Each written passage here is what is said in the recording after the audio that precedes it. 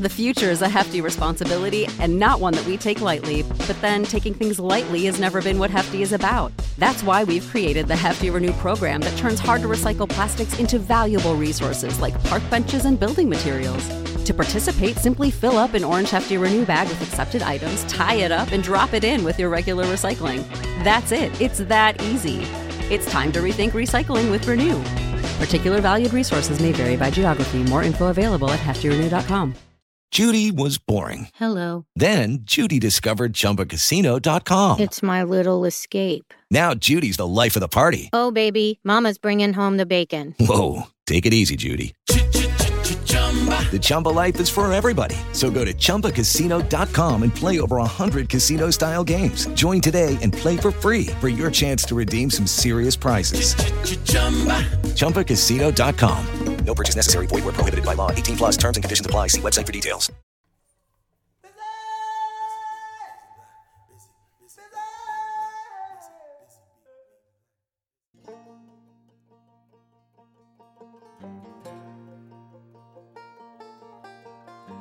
When we think of the sweeping constellation of music that is Americana, we could be forgiven for thinking of it as a genre that doesn't really speak to our lived experiences as queer Black people.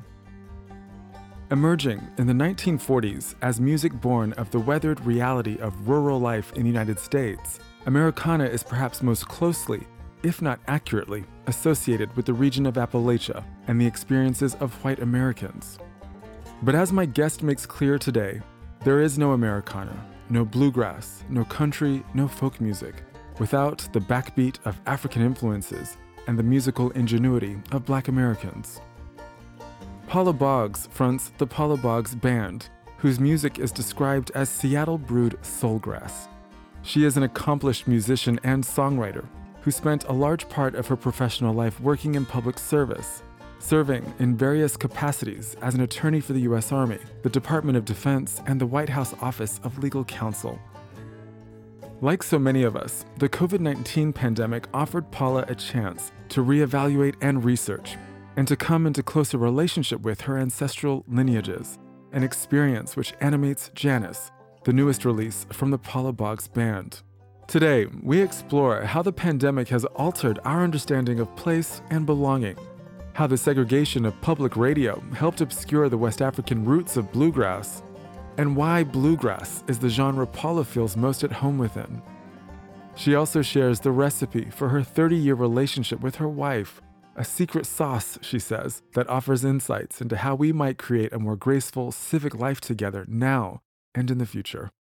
I'm Josh Rivers, and I'm busy being Black with Paula Boggs.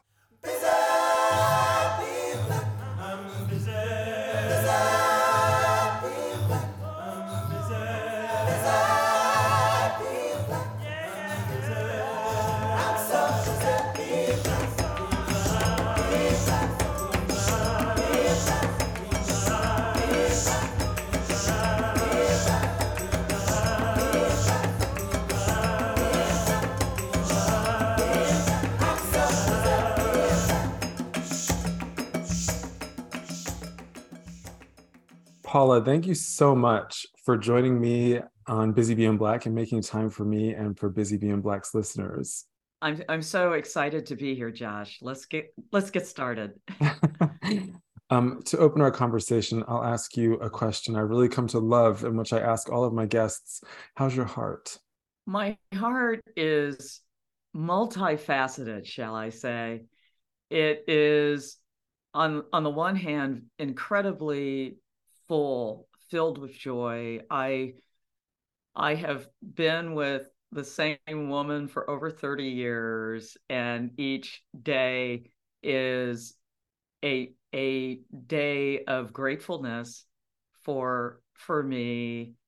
I have the great gift of my mother living next door, and at 86 years old, she is a firebrand and inspires me every single day. And the music keeps coming. I'm still able to write it and perform it. And of course, for me, that brings tremendous joy.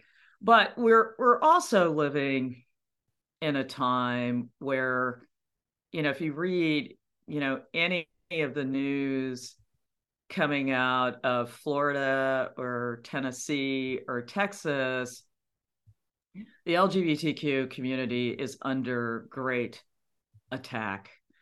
Don't say gay, anti-trans laws and the like. And it is hard to know sometimes what the best line of attack response to all of that is. I know it should not be do nothing, right?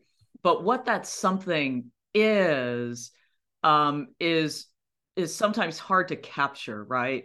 And that can be frustrating. And so my heart is frustrated right now because I'm angry, but I haven't yet figured out the best response to all of that, given who I am. And at least part of that response will be artistic. I just haven't figured that out yet. I love how the ancestors work. There's a wonderful synchronicity at play here. I have spoken about this on the show before. I'm prone to nihilism. I think I just said it in a conversation with Padre Tuma. I just think it's a totally reasonable response to the world to say that this is all shit, I give up. But also in the kind of Nietzschean nihilism, right? Not existential, but the idea that you have to put the shoulder to the plow, you have to dig it all up, you have to destroy it, you have to rebuild something new. And so I was having a moment of nihilism and, dare I say, despondency a couple of weeks ago, because I just, there was, as you say, there's just this, and in the UK, it's particularly egregious. Every day there's a new article, there's a new attack on our trans siblings. And I was feeling this kind of sense of nihilism and despondency. And I thought, this isn't helpful for you. What is it that I do as Josh Rivers in the world that is a response to this siege, right? That is, what do I do? What do I create? And how can I focus that energy and that anger into something? And I just had this really beautiful moment where I kind of journaled and I was like, okay, well, this is how I'm feeling. My response to the world is creative expression. It's to create space. It's to bring together people. It's to make beautiful conversations, moments for tenderness and joy. So I have to go do that, right? And so the exercise was a really wonderful reminder that in the process of creating Busy Bee and Black, something I needed to help me heal, that I had actually learned how to kind of regulate my emotions and this kind of nihilism I feel. So I feel you. That's beautifully said. And I feel the same way. And I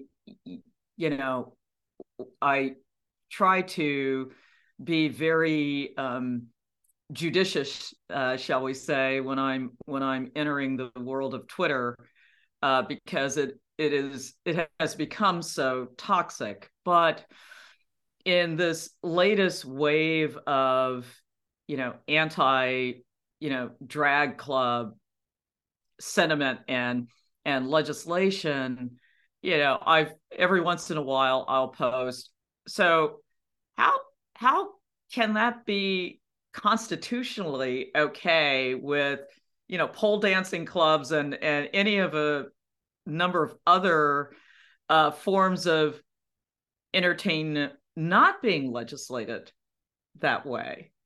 How can that even be legal, to do that? And it's provocative, of course, but it spawns some positive conversation, and that's just a little way to use the tools I have available to express how I feel about these issues. You said that you've been with your partner now for 30 years. And the first question that popped to my mind is, what makes a great relationship last for 30 years? Like, Well, what advice would you give us? Well, you should listen to my song on Janice. There's a song on that album called 30 More Years in a Day, and it is an homage to my relationship with Randy. And I think there are a number of things about how we move through the world that have culminated in this enduring thing that we've created. And it started at the beginning, sort of the ground rules of our relationship. We didn't use that word, but at the end of the day they were, and they include our values. We sort of had a dinner where Randy, before she met me, had made a list of the attributes she most wanted in a partner after a series of really bad relationships. And, she had come to a point in her life where she said, I deserve better. And this is what better looks like. And she actually made a list. She wrote it down. She actually still has that list. I mean, she kept it. She still has it. And so we had gone on this date, and she's essentially interviewing me for the job, right? And, she's like, monogamy is really important to me. Oh, I'm monogamous, and so there were these things. And, at the end of the day, family was important to her. Her family, my family is important to me. We try to tell the truth. I mean, we had a value system, even though she's Jewish. And at the time of our conversation, I'm no longer Catholic, but I'm Catholic. There's something about Judaism and Catholicism that is very similar. Those two religions, in the sense that they are as cultural in many ways as they are spiritual, or any other adjective you might want to apply to them. And so we saw in those respective faiths, though different, there were cultural things that were very familiar to us in the other person, right? And I think in those early years, that was important too. And importantly, Josh, this is the last thing I'll mention, because I think it has been so central in our secret sauce, is to never go to bed angry. And in the early years, sometimes that took until 3 or 4 a.m. Because we're, quote, processing. But it is a rule we've never broken. In over 30 years of being together, we have never gone to bed angry. We've always found a way to hug it out and laugh it out. That has been our secret sauce. I ask for two reasons. I ask because I'm turning 37 in a couple of weeks. I haven't had that many long-term relationships. I was outside of my parents. I think those are my longest relationship, and with myself, obviously. And I'm only now at 36, turning 37, coming into an idea of myself as compatible with other people. I've had a lot of bad experiences that were not built on trust and mutual values and not going to bed angry. And so I've recently, last year was with someone, who kind of lit me up in new ways. And I have a best friend who has taught me intimacy in a way that I could have never have imagined. So I'm preparing my own emotional groundwork for something bigger. And I also ask because I think there's something within this secret sauce that ought to apply to our civic life together too. I agree. I think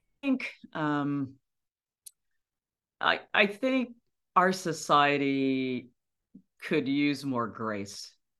Mm. And by that I mean I do a lot of speaking on race, particularly after George Floyd's murder. For whatever reason, a lot of different people and institutions have wanted to hear from someone like me.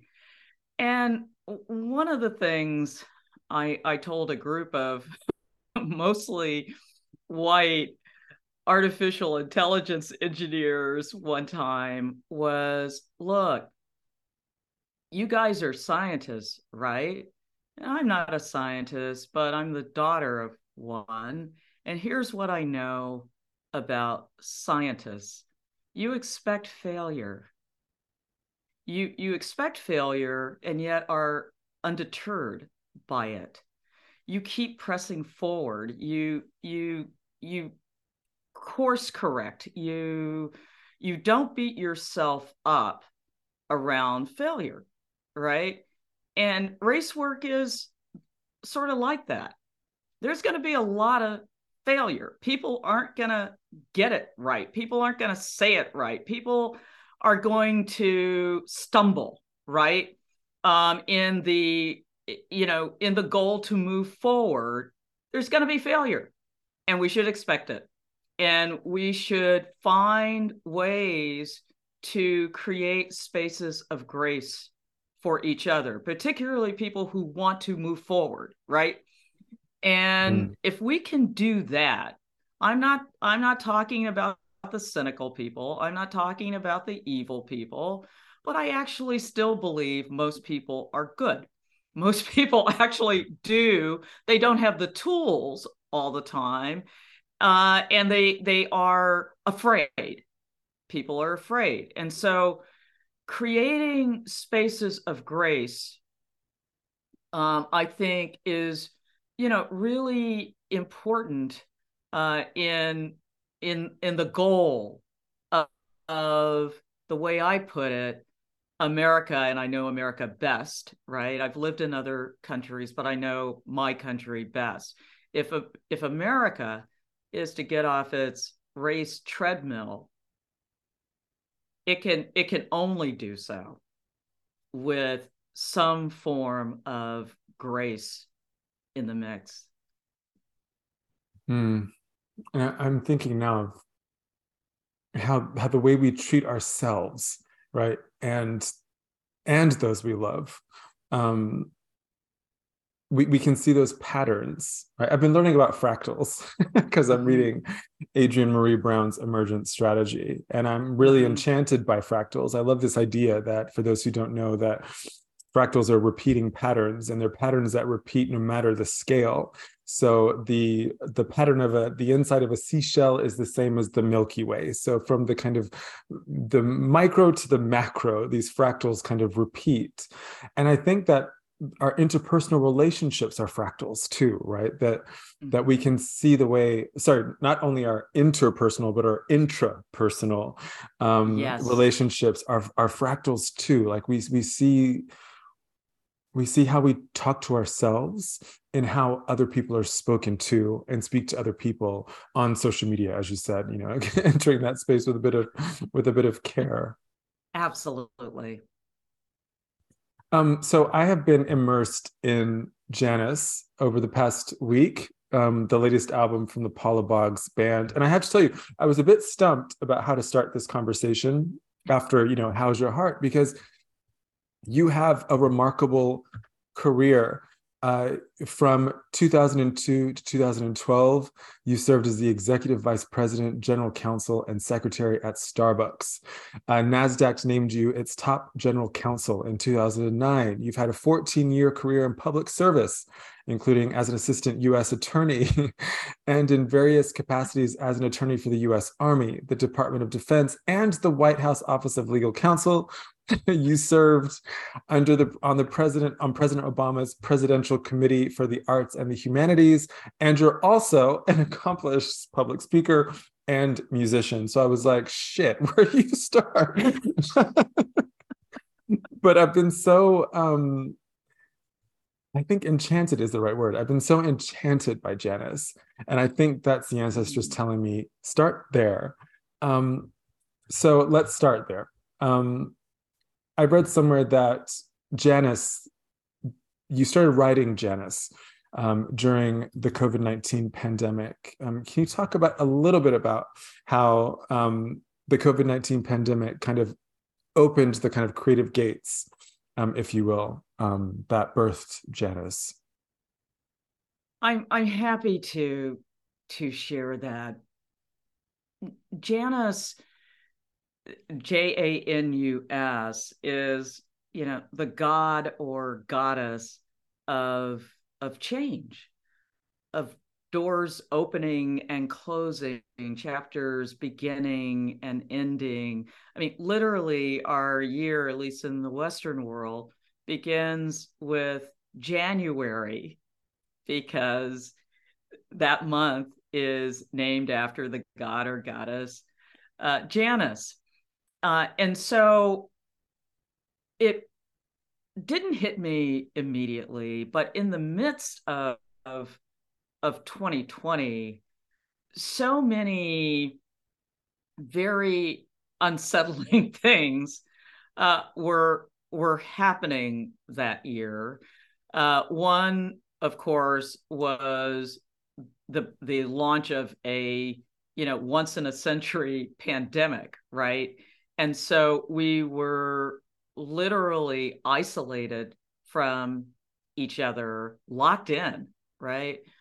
Secondly, in May of that year was George Floyd's murder, and George Floyd's murder was catalyzing, but there were all these other heinous things happening in the race space around the same time.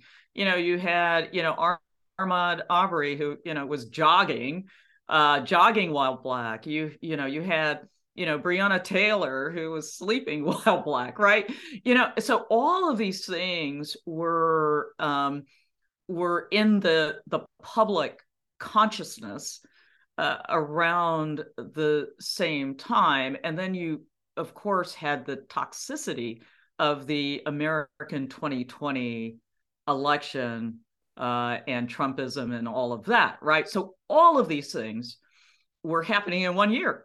And, the beauty for me, at least, was the isolation of COVID gave me a pathway to spend a lot of time in quiet, right? Either in my home or on long walks or what have you, right? But a lot of time that I, in earlier times had not permitted myself to have as much. Here I was, and in the quiet with myself, I had an opportunity to really reflect, but also research. So some of the songs on Janice, one in particular, King Brewster, which is the true story of my ancestor and his journey from being enslaved, his bondage, from bondage to, quote, freedom. I learned a lot of things about King Brewster during the pandemic. I really dove deep into research mode about this man whose DNA I share, right? And tried to make sense of the line, the unbroken line between his birth in 1829 and George Floyd's murder, right? It is an unbroken line. Mm-hmm. So there were all these emotions and opportunities to express myself through art, through song, including the joy, including the gratefulness for having been with my wife for over 30 years. And, the last song on Janice is "Don't Let the Clowns Break You Down." That's right. and when the band performs that song, I tell the audience, the clown can be whoever you want the clown to be, but don't let that clown break you down, right? Because I wanted, despite all the ugliness, sadness, trauma of 2020, I wanted to end my art with hope. And so that's why "Don't Let the Clowns Break You Down" is the last song on that album. You describe the music that you make with the Paula Boggs Band as Seattle brewed soulgrass. I wouldn't have necessarily come to Americana or bluesgrass if I hadn't been prompted to by a queer Black bluesgrass musician, because I think growing up, my family's originally from Tennessee, so I think my grandfather was able to trace our roots back to the 1800s in Tennessee or something. And I spent my childhood summers in Texas, went to high school in Georgia, so I'm kind of steeped in the deep South. And I always saw, bluegrass and Americana as something that didn't belong to my people. And so I had my own ideas about what Americana and bluegrass is. And I should say, just to be clear for listeners as well, Americana includes bluegrass, and bluegrass is kind of its own distinctive musical form. So what was it that drew you to bluegrass as a way to express how you feel and the music that you want to make in the world? I love that question. And, part of it is almost being subversive. I came to learn about and really enjoy the band Carolina Chocolate Drops when they first came on the scene in the early 2000s, Dom Flemons, Rhiannon Giddens, and the like. And one of the things that band did for me, and they essentially these at the time, young African Americans, descended upon, actually Rhiannon Giddens is from North Carolina, but not all of them are, but they pretty much centered themselves in North Carolina and took it upon themselves to seek out these Black banjo, fiddle, other folk bluegrass instrument people who were still alive and learn from them. And then upon learning, they honored them by making modern music, but with these 19th century instruments that they had studied and learned about. I was 100% captivated and fascinated by the journey that led them to this music and the music they created. And in fact, on Janice, one of them, Dom Flemons, not only sings on King Brewster with us, but he is playing two separate banjos, bones and jug, on that song. And I think one of the coolest things, educational things that came out of it for me was this whole notion of the banjo. Because, as I say to people, if you hold up a banjo, and it doesn't really matter whether you're holding it up in front of a black person, a white person, or somebody else, the knee-jerk response to it without more information is that it is a white instrument. This is an instrument white people play, right? But the truth of the matter is, my people brought the banjo to this country. The banjo comes from West Africa. And, there is no banjo in the United States without, Black enslaved people bringing the banjo there. In fact, in many West African cultures today, you can find the same instrument, and the word, the various African words for this instrument sound very close to what we say banjo. And there is even, the form of banjo playing that is called claw hammer, and is hugely celebrated in bluegrass. That's all Black. I mean, there is no, it's an incredibly rhythmic way to play banjo. And that whole form of banjo playing does not exist without Black people, okay? And to extend it, no rhythm in bluegrass exists. If it has a backbeat in bluegrass, and many of those songs do, it came from a Black person. That did not come from Scotland. That did not come from Ireland. That came from Africa. That backbeat in the bluegrass came from my people.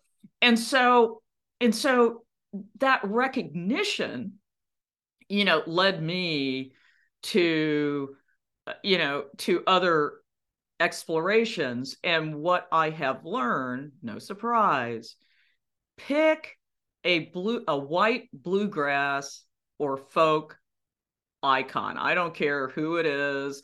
It can be Woody Guthrie. It can be, it can be Doc Watson. I mean, it could be any of these people. And behind every single one of them is, well, who taught that person how to play fiddle? Who taught that person how to play banjo? Who taught that person how to play guitar? It is some unheralded Black person who taught these folks how to do what we as a culture celebrate, right? And back in the early days, so we're talking, post, well, even pre-Civil War into, the immediate post-Civil War, Blacks and whites were, even when Blacks were slaves, were making music, right? Okay. And there was no sort of delineation around that music. But what happened in Jim Crow, during the Jim Crow era, were a couple things that continue to animate in 2023, frankly. One was the minstrelization of Black people. So in Jim Crow, white people would, paint their faces black and, and use, masking with exaggerated African-American features. And that was a form of entertainment that denigrated Black people. And they would use those instruments, right, to do it. And so Black people, so one of the things that evolved from that was Black people, of course, didn't want anything to do with that. the minstrelization. And so they backed away from those forms of music, right? But then the second thing was radio. And radio segregated Black music from white music in the country space, in particular. And so you had race music, which was Black music, and and then you'd have hillbilly music, which was the white music. And you evolved to this thing, not so different from Fox News today in the United States, where you're only hearing a certain thing, right? You're only hearing a certain thing. And so on the radio, in fact, if you watch the movie Elvis, they go into it in the 2022 movie Elvis, where Elvis is literally going into the Black communities, learning, music. And then once he records that music, he can't use the Black musicians that he's been, hanging out with. That music can't be played. That's right. Yeah, that music can't be played, on, certain radio stations, because for that to be, it would be, quote, race music, and we can't have race music on our hillbilly station, right? And so over time, that's what happened with country music and bluegrass music. Interestingly, in 2023, if you look around the Americana scene, many of the Black artists, particularly Black women artists, are also members of the LGBTQ community. Right, it's an interesting phenomenon, and I'm part of that, but I am not a unicorn. There are many of us in this space now, and it 100% lifts me up. Busy Being Black returns in just a moment. The future is a hefty responsibility and not one that we take lightly, but then taking things lightly has never been what Hefty is about. That's why we've created the Hefty Renew program that turns hard-to-recycle plastics into valuable resources like park benches and building materials. To participate, simply fill up an orange Hefty Renew bag with accepted items, tie it up, and drop it in with your regular recycling. That's it. It's that easy. It's time to rethink recycling with Renew. Particular valued resources may vary by geography. More info available at heftyrenew.com. I'm Josh Rivers, and you're listening to Busy Being Black. I'm in conversation with Paula Boggs, and we're discussing how Janice, the new album from the Paula Boggs Band, came to life during the COVID-19 pandemic. It seems to me that Americana, bluegrass, folk music is tied to place and rootedness, I think, in a way that maybe other music genres aren't known for in the same way. All right. I'm thinking of like R&B, which is emotional, interpersonal, or rock, which has a much more sensual and sexual energy. And then you've got Americana, which again is this kind of blend of these kind of very traditionally American, I'm using air quotes again, music and musicianship. It seems that place is very important to all of them. And I mean, even this learning about the origins of the banjo in West Africa and its implementation in the hills of Appalachia, and the backbeat of that emerges as a soundtrack to these places. And so can you talk more about Seattle brewed soulgrass and how I'm still trying to, did I get that right? Seattle yes, brewed you did. Soulgrass. Yeah. Talk to us about that. Josh. Yeah, well done. There are three, components to, our brand. One is, starting with Seattle, it was very important to me, and every Paula Boggs band member, that we be identified with Seattle. And why is that? Because Seattle as a city is well known for attracting people and ideas that are out of the box, are drawing outside the lines. And it really doesn't matter whether you're talking about business or the arts or or anything really, science. It has, particularly over the past generation, been this place where people come from other places, and the magnet for them is they get to ask why not in ways they might not be able to in other places. And I think part of that is due to where we're located. We are very close to Canada's border. In fact, Vancouver is closer to us geographically than even Portland, Oregon. We literally look eastward, right? And our economy is hugely dependent on export, on trade, right? I mean, we are very connected to the East, the Eastern world, right? In ways that a lot of places in the United States are not. And so the Seattle piece was very important. The Brood was sort of a bow to Starbucks and my time there. And then Soulgrass was an attempt to capture in a phrase what our music feels like and sounds like. The upshot of it is we use bluegrass instruments to create something that is not bluegrass. Yeah, and it's beautiful. And I felt myself at times feeling wistful.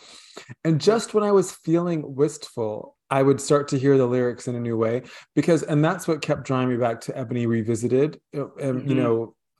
And it might also be because I'm in, I was on this course with Advaya, and Advaya is this kind of beautiful platform for kind of spiritual and ecological learning.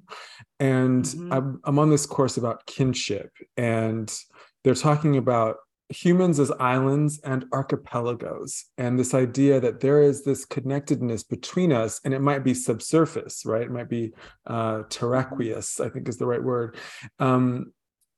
But it's there, right? And how there's this beautiful conversation with Lenny Strobel in response to a question about dislocation.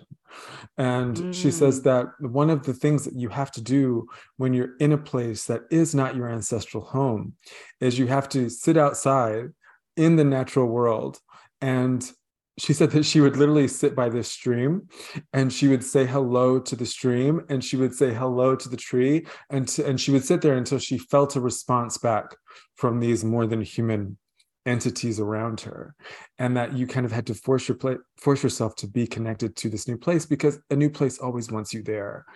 And so I heard this in Ebony Revisited, and I'm just going to read some of the lyrics for listeners. I'm just a stranger passing through. And yes, I was born here, but that don't make it home. And so what I hear in this song, which is about, on the surface, is I'm in a city, a country, a place I don't belong. I'm in a community I don't necessarily belong.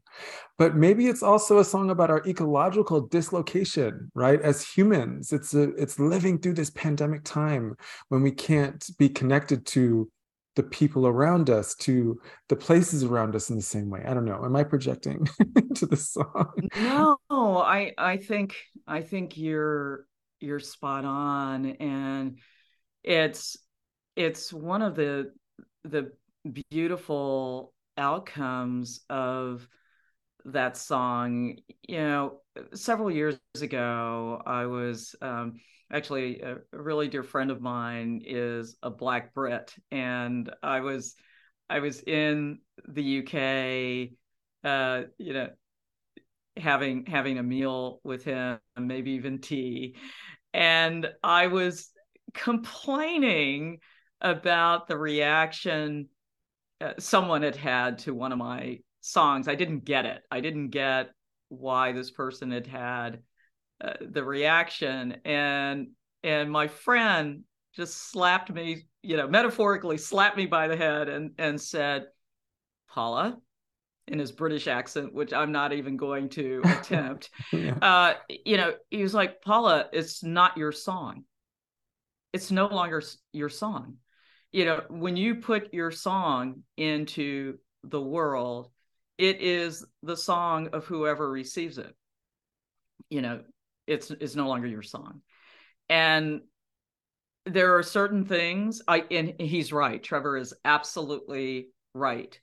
Ebony Revisited is no longer my song. There are things that caused me to write it, of course. And specifically, I was in Washington, D.C. as an adult, which is my place of birth. And I didn't feel it.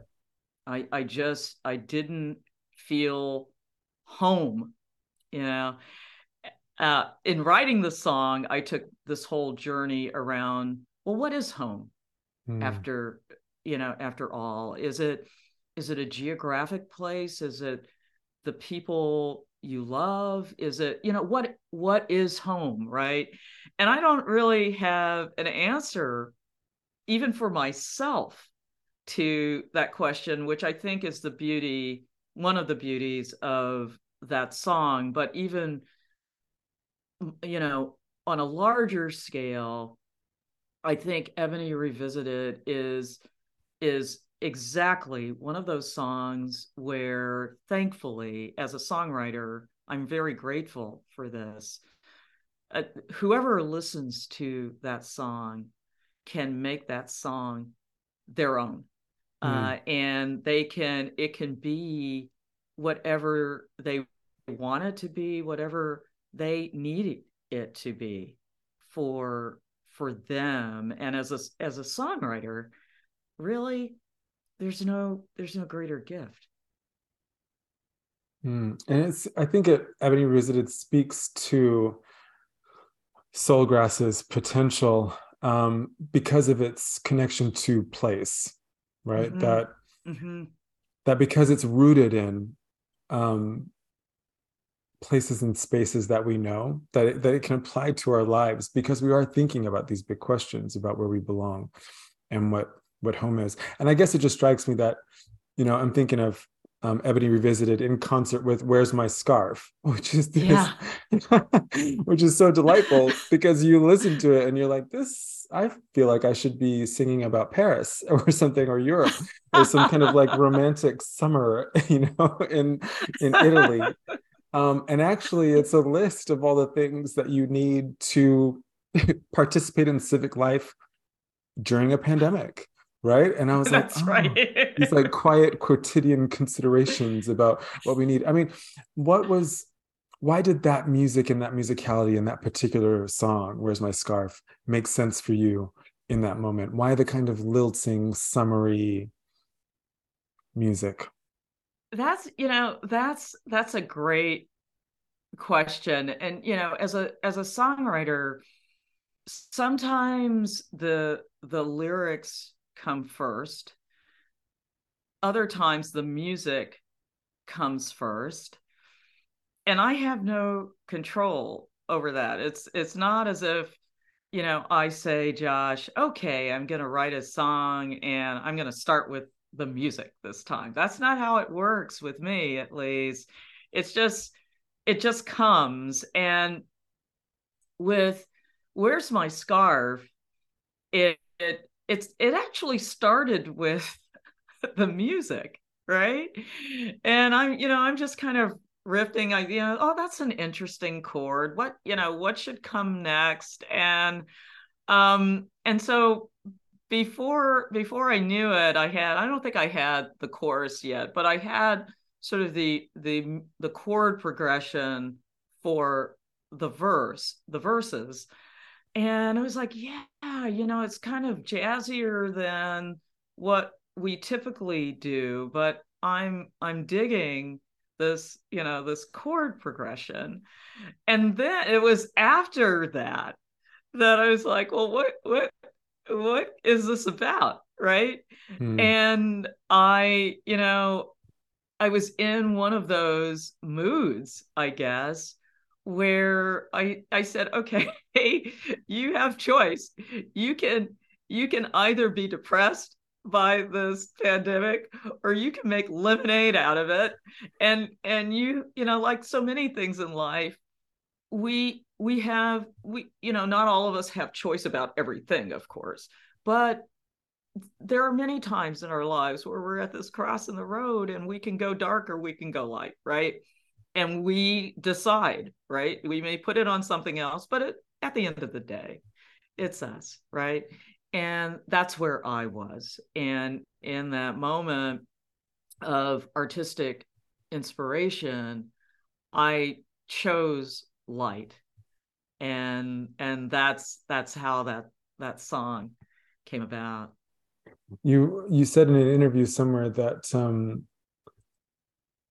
music has the potential to deliver truths in a way that spoken word cannot. Like, people are kind of in a different headspace, literally. There's research that shows that poetry and music light up the same parts of the brain.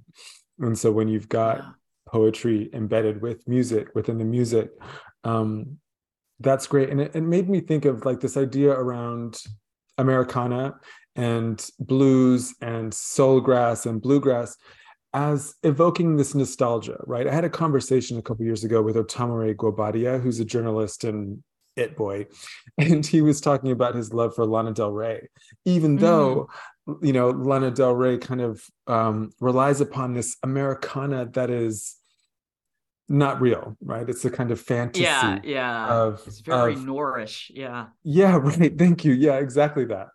But that in your expression of this nostalgia, it's actually giving us this choice that you're talking about meeting the demands of the American dream, like which Black people have always done. If we think about Nicole Hannah-Jones's essay that opens the 1619 Project, but also that we can move through the world in a way that I guess doesn't romanticize what we've learned during the pandemic, but that casts it in this kind of more bearable hue, right? That we can take some joy in the searching for the scarf and the mask, and knowing that these limitations are in place, but how do our relationships, how do our lives evolve around these changes? How does our American life become different in concert with these changes? Well, yeah. And, I was once in this friendly debate with this white Canadian guy, and he was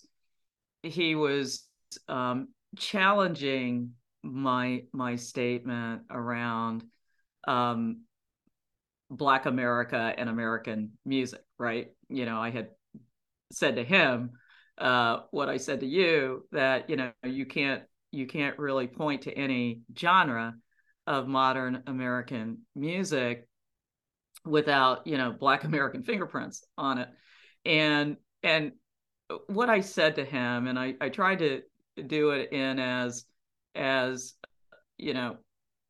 caring a way as possible, was this. I said, first of all, with all due respect, you are Canadian, not American, and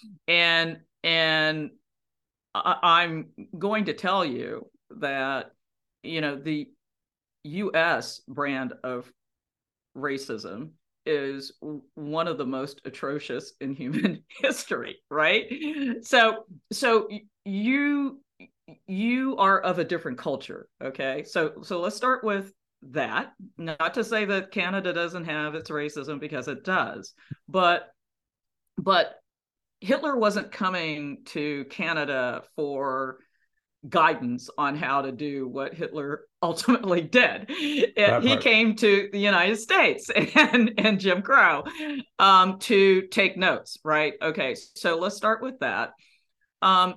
Secondly, what makes the United States really, unique in human history is, I mean, this is part of the American exceptionalism. There are a lot of great things about American exceptionalism, but the reason the sort of race issue is more challenging in the United States than even in Brazil or some other places where there was transatlantic slavery is because it was only here, okay, that Black people were by law subhuman.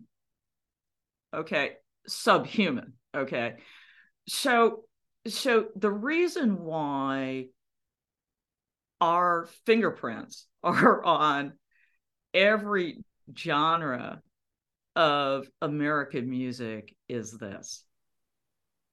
In a societal norm where every cue is telling you you're subhuman, music was our way to remind ourselves we were human. Mm. Music was our only tool to say, this is who we are. It was our way to communicate in ways that the slaver couldn't understand. You see, so we're like the only culture on American soil where music wasn't a nice to have. It was a must have. It was the only way we could remain human was through our music, right? And that's why it's no more complicated than that. And so, that journey inspires my writing, Josh. Every note I write is honoring what came before with 21st century eyes and sensibility. That's really beautiful. And it's such a wonderful reminder as well, right? That that we have title. Who was it that said this? Was it James Baldwin? I think he wrote this in The Fire Next Time, and actually gave it as part of a speech at Cambridge or Oxford. And when he said, we built these railroads, we raised your children, is if one has to prove one's title to the land, is 400 years not enough?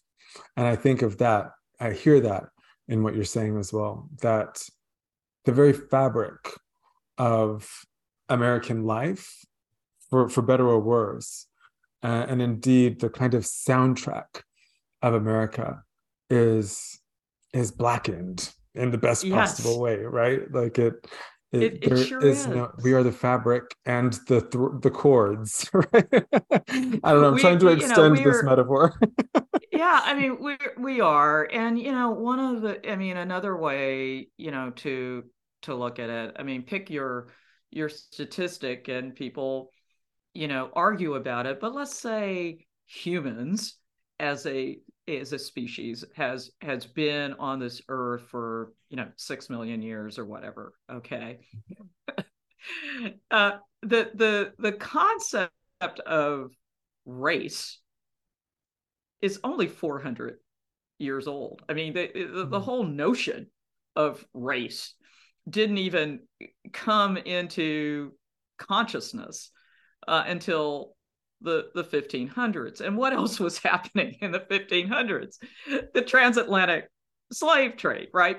So the whole concept of race was a way for people to do something inherently evil towards other people and have, sort of a sociological justification for doing something that was hugely profitable, but also inherently evil, right? And to, sort of paint the Christian brush on it too.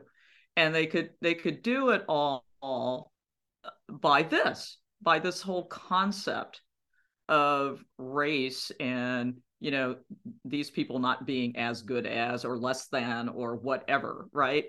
But it's a relative, in the history of humankind, it's a relatively new and, quote, convenient concept, right? It's a convenient.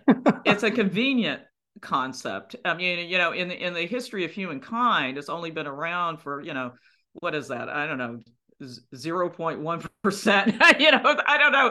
I don't know what the math is, but infinitesimal, right? In the context of human history. I mean, people will say, oh, well, Moses was a slave. Yeah, but the whole concept of race didn't exist when Moses was a slave.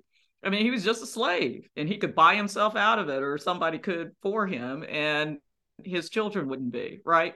So, this brand of what happened here, it actually isn't, I mean, it's logical.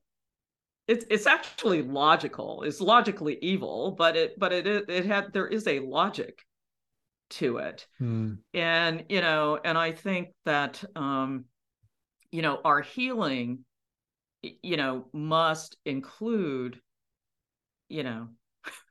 accepting truth, right? And that's not, to beat anybody up or to have anybody feel guilty or whatever that those talk tracks are.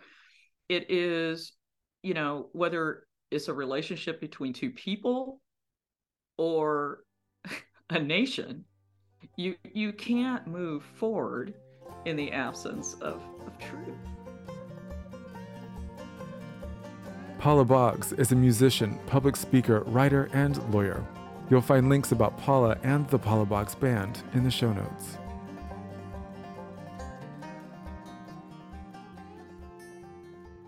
Busy Being Black is an exploration and expression of queer liveliness, and my guests are those who have learned to live, love, and thrive at the intersection of their identities. Your support of the show means the world. Please leave a rating and a review and share these conversations far and wide as we continue to work towards futures worthy of us all. My hope is that as many of you as possible understand Busy Being Black as a soft, tender, and intellectually rigorous place for you all to land. Thank you to my friend Lazarus Lynch for creating the ancestral and enlivening Busy Being Black theme music. I'm so busy being black.